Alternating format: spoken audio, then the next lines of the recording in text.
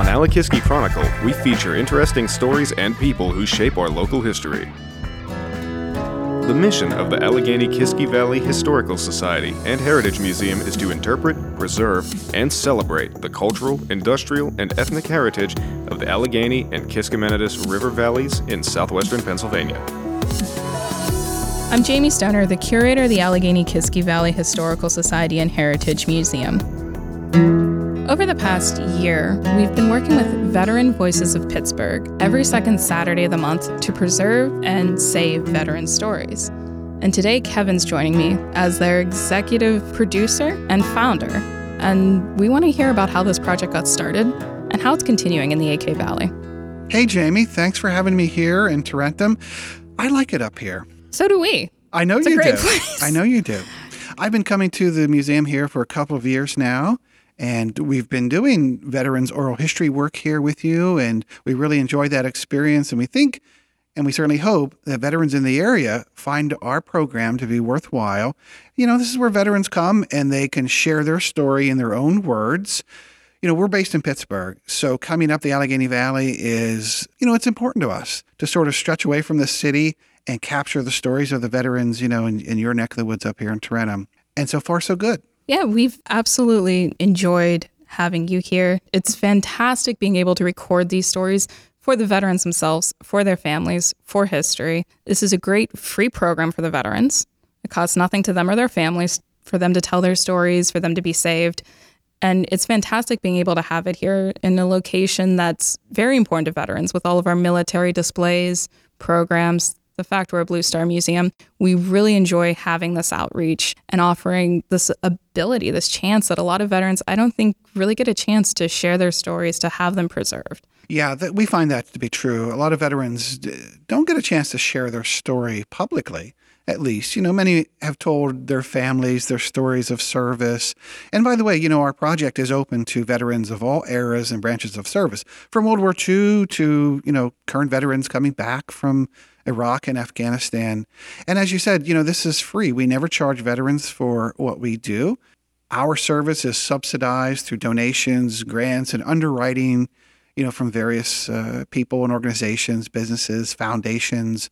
And we're very appreciative of that. But we're very appreciative also of the veterans who share their stories. It can be a very daunting thing to come sit down in the seat with microphones and cameras and, share these experiences. So I always like to say that, these are precious stories, and we're just really grateful that veterans can share those stories with us. And it's really not for us, it's for the future. It's for our future generations to know of these, these sacrifices and the service that people make. And I really want to stress the one thing you said there. All branches, all time periods, both active times during war, in active duty. There's so many stories there that put together the intricacy of what it means to serve the country in the military and all different facets of that. And I think that's fantastic that you open it up to all parts of that. And no story's too small.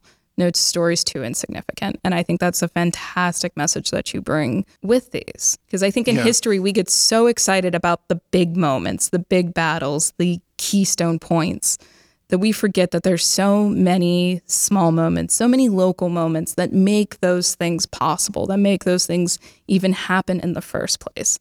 And I think it's very important when preserving history that you don't overlook anything. Sure. One of the things that we struggle with is convincing people who were line cooks or truck mechanics or supply folks, to share their story, because it's important too. For every, combat war hero, how many people were behind the scenes making it possible, for those missions to succeed? So that's something that we do here with the project is we give, people a chance to share their stories. And I stress that, their stories in their own words. This isn't our agenda. We like to call ourselves public historians in the sense that, we take the stories and we put them out there for the public to listen to, enjoy, pass on, and share in whatever way that means, for people, right? So we don't have an agenda to share, a Silver Star recipient's story, although those are important, of course. But every veteran's story is important, and we're here to listen to those stories and to preserve those as well. And I have to tell you something. What is very important too about our project is veterans get a chance to tell it in their own words. And once I was miking up a World War II veteran. His name was Donald Myers, and he leaned over to me and he said, "Son, can I say Japs?"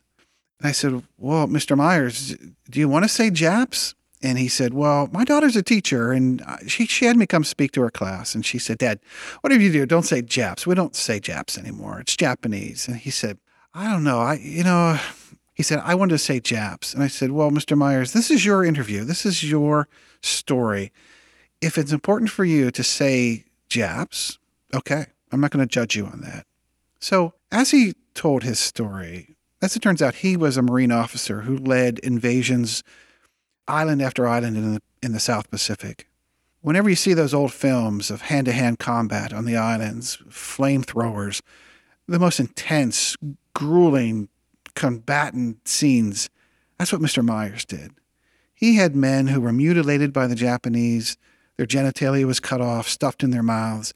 He shared this during his interview. At the end of it, I understood why Mr. Myers still hung on to that language. Japs. They were Japs to him, It's not for us to judge, right? Some other projects, some scholarly works, they may do that. We're not going to do that. And that's, again, it's underscoring that veterans have a chance to tell their story in their own words. And that's just an example that, sort of illustrates the power of that. And I think that's very important. I mean, even if we take sort of a historical context of that, you would never think today of taking a Civil War soldier's letters and rewriting them because they're not proper English or they're not modern English. You would keep them in that original context. That's part of it. That's so important. And again, stressing the fact that every story is worth saving, that every story is important. I know even my father came and spoke with you, actually. And I know that was a big conversation I had to have with him initially was, yes, your stories are important. You were in the service for over 30 years. Yeah, I know you were not on the front lines during the Iraq War or anything like that, but what you were doing was important. And, even just convincing him of that is something that takes a lot of time. Your dad is a great example of how our interviews often unfold. People sit down in the seat, they're reluctant to talk, they may not think that their story is important. But geez, when we get going, and like your dad did, the 30 years of his service started to unravel and unpack, and he had story after story after story, which I found very fascinating. His career spanned from Vietnam all the way to, Afghanistan and Iraq. I mean, this is an amazing span in our military that your dad experienced. And a lot of veterans, after 45 minutes or so, they are just telling story after story and amazing themselves too. That's what I find particularly interesting is that, veterans will say, I haven't thought about this in a long time, or I never shared this story before. And we've had family members who come with our veterans, come up to us afterwards and they say, we never heard that story, and it's like, wow, we're doing our job here. We're really, getting to the heart of these experiences through our process of oral history. And along those lines, when veterans start to think back, and this is true with veterans of all eras, and this is for different reasons, sometimes those memories that are very near and dear to them, but albeit hidden, come to the surface, whether it's around a particular combat experience or a very good friend or the scenery that they experience in their travels. I mean, we've had veterans break down along these lines at the thought of a friend, the thought of combat. We had a veteran who was a Navy corpsman, and he was wounded a few times. He was pushing people's guts back in, told the story very matter-of-factly. And I was wondering through the whole time, boy, I would be an emotional basket case if I were telling this story. He wasn't. So at one point towards the end of the interview, I just had the idea to ask him about the countryside. Was Vietnam a beautiful place?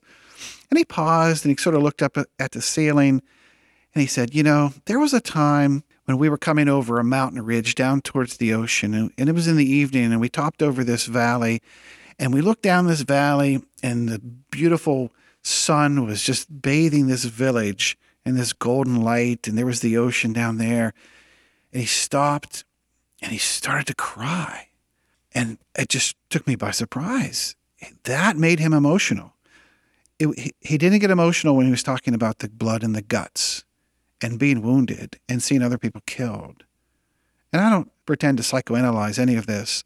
That was a fascinating thing, that it in his mind, it was this beautiful scene that really stuck with him and was just so emotionally packed for him.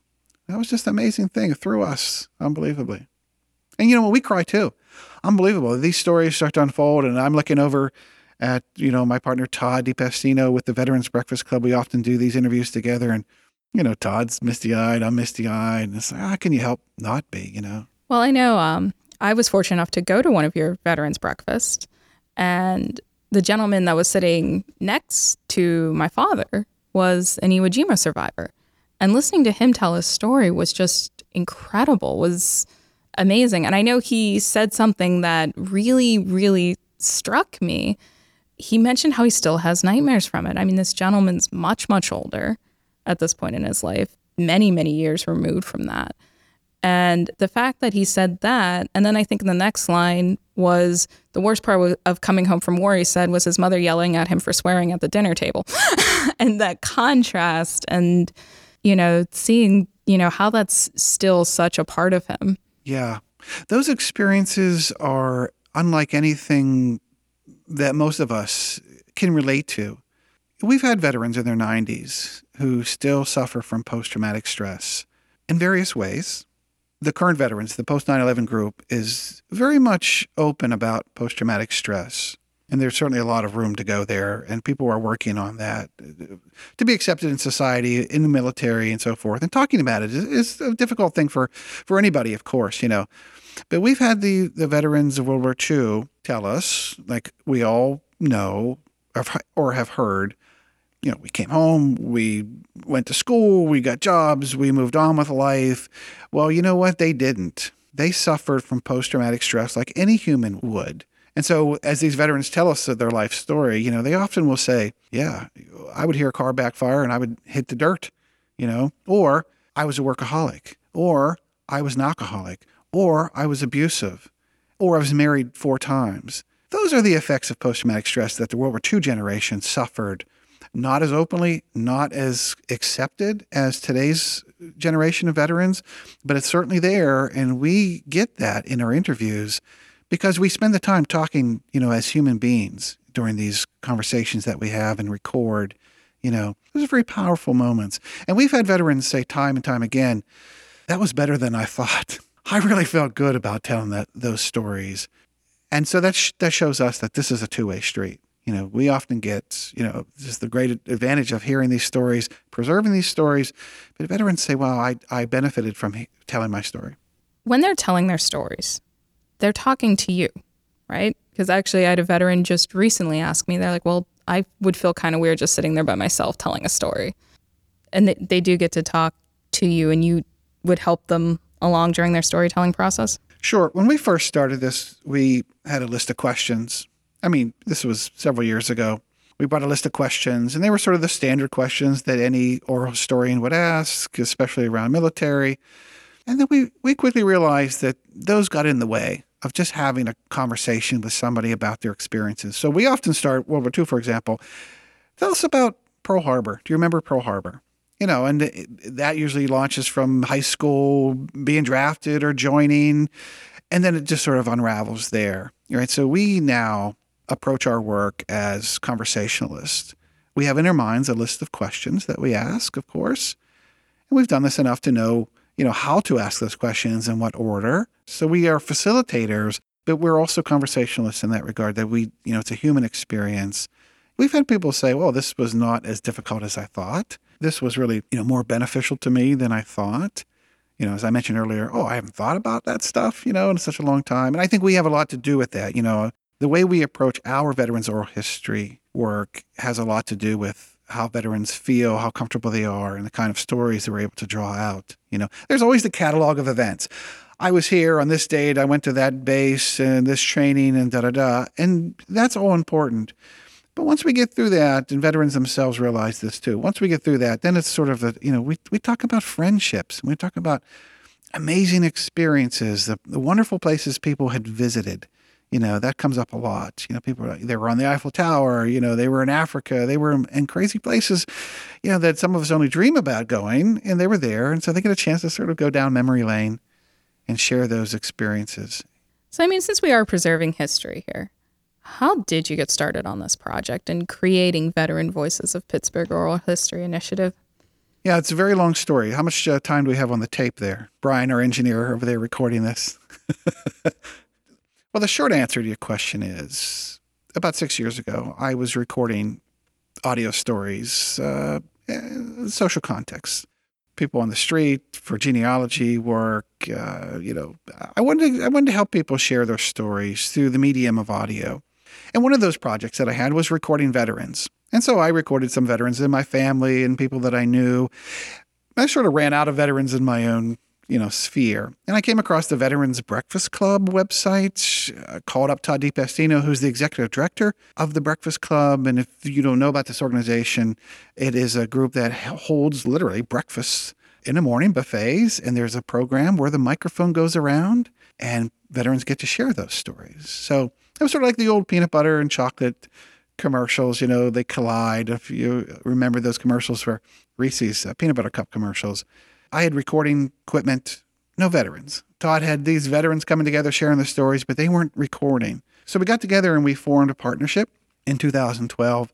And so we started to record the breakfast. We started to do more of these sit-down, long-form interviews. So now we have about 800 stories on record, and we are taking on more and more and more projects with especially the current veterans. We have a new post-9/11 veteran storytelling project that we're very proud of, and we're ramping up in a very big way over the next couple of years with the assistance of the Heinz Foundation. So in a nutshell, that's how we got going, recording the stories. And it's been a journey for me as much as anybody else. I never knew that the veteran experience was so wide and diverse. So I was in the Navy in the 80s. I talked to guys who were in the Navy in the 40s. That's a whole different world, a whole different experience than I had. There are some similarities, of course. And the younger veterans now just coming out of the service, boy, their Navy experience is a lot different than mine. And I think the public gets that too. They learn the breadth of these experiences. They certainly learn the depth of the experiences, from combat to desk work, from the line cook to the line officers. These are things that get shared with our public here. And this is very important too, because our project is open to veterans with a Western Pennsylvania connection. So if you lived in Western Pennsylvania, we'd love to hear your story. If you currently live in Western Pennsylvania, we'd love to hear that story, that you have. So we're kind of broad in that sense, but still focused on this region. So have you recorded your own stories since you mentioned you were a veteran?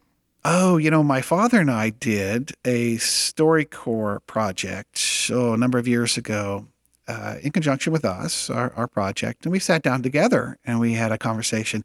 He was on an aircraft carrier, so was I. So we had a lot of sharing there. But I've never actually sat down and got my own individual story. I'm more comfortable on the other side of this microphone. I feel like you need to do that at some point. I guess so. I mean, that's kind of, you're always looking for veterans to interview, right? Yeah. I'll just get a mirror. It'll be a solo show. Yeah. But, that raises a good point. We often don't think, and this is something that I like to stress to people, we only get what we get, right? So if someone else out there has grandpa, grandma, cousin, uncle, brother, sister who are veterans, don't let those stories go unrecorded or undocumented, or don't let them slip away. We often take those stories for granted. And I always suggest to families, hey, continue to do this. Even if we get an interview down on video or audio, continue to get those stories, because we are not going to capture all of them, So that's what I really encourage people to do. So you're talking about these stories, and during an interview, I feel like your storytelling session, they're just kind of coming up with these things off the top of their head. Will you edit it down if there's a story they don't want to share? Because I know you mentioned that it is available to the public. That's a great question. As I mentioned, these are the veteran stories in their own words.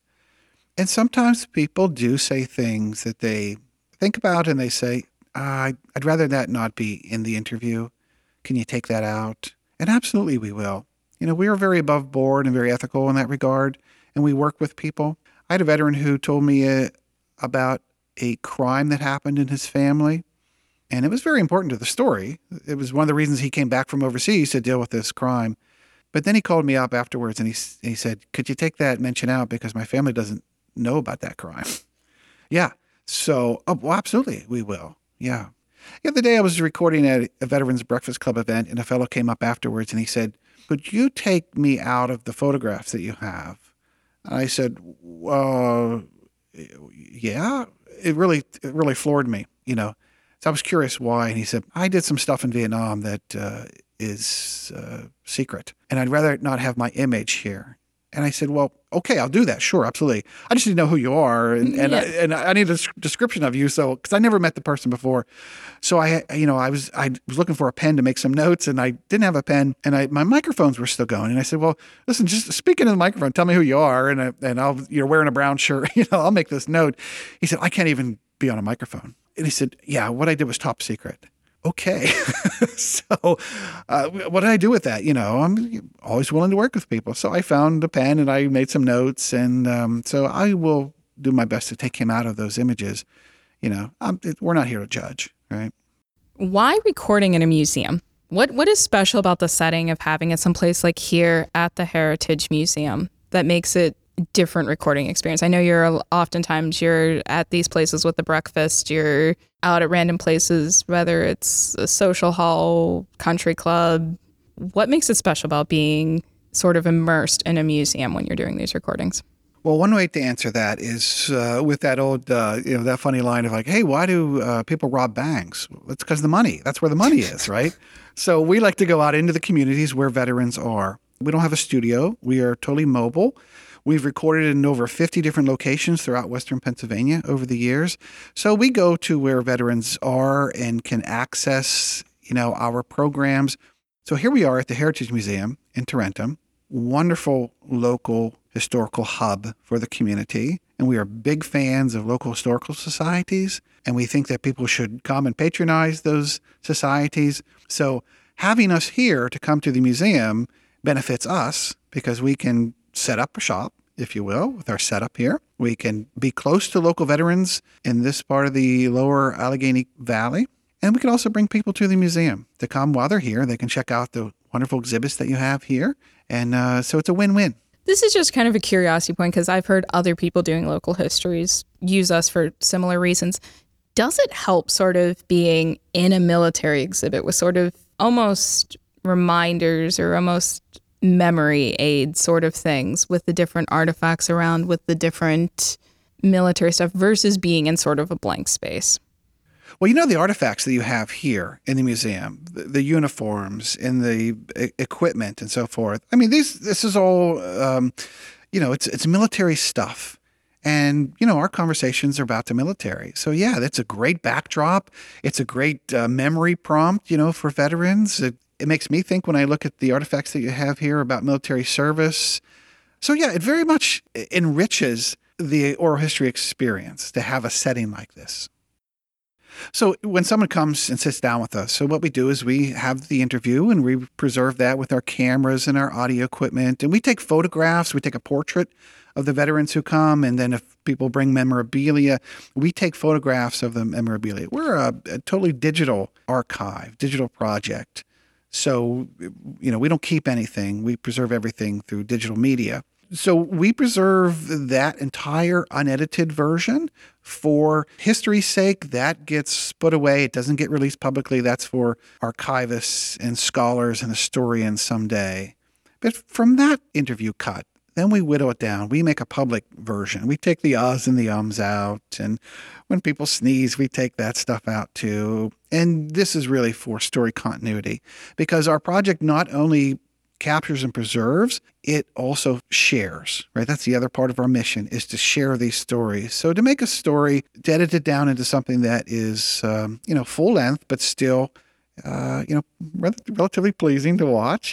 Sometimes it's difficult to watch someone talking for an hour or so. So we try to make that, pleasant with some editing and so forth. And our visuals are very nice. Our audio is very nice. We think we do some of the finest oral history recording work anywhere in the country.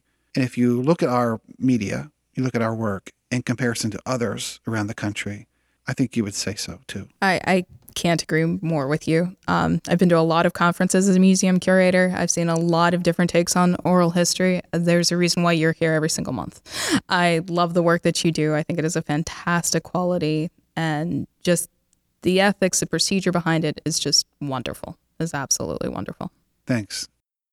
So any veterans who are listening who are interested in sharing their stories, or family of veterans who want to encourage someone to come forward to share their stories, they can contact me personally at the Allegheny Kiski Valley Historical Society to make a reservation to sit down with Kevin and Veteran Voices of Pittsburgh to share their stories. Usually we're recording on the second Saturday of the month, and we are starting to have Veterans Breakfast. I do want to throw that out there. We're having our first Veterans Breakfast Club here at the Heritage Museum in Trentham. As always, you can visit our website and social media for more contact information.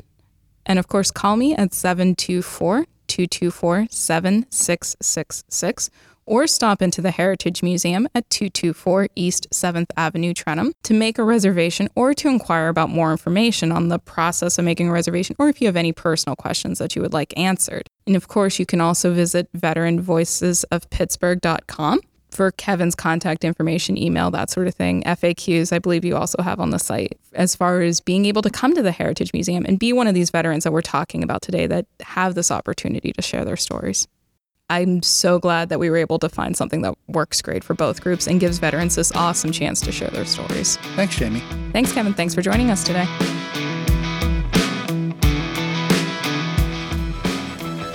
Thanks for joining us on the Allegheny Chronicle, the podcast of the Allegheny Kiski Valley Historical Society and Heritage Museum.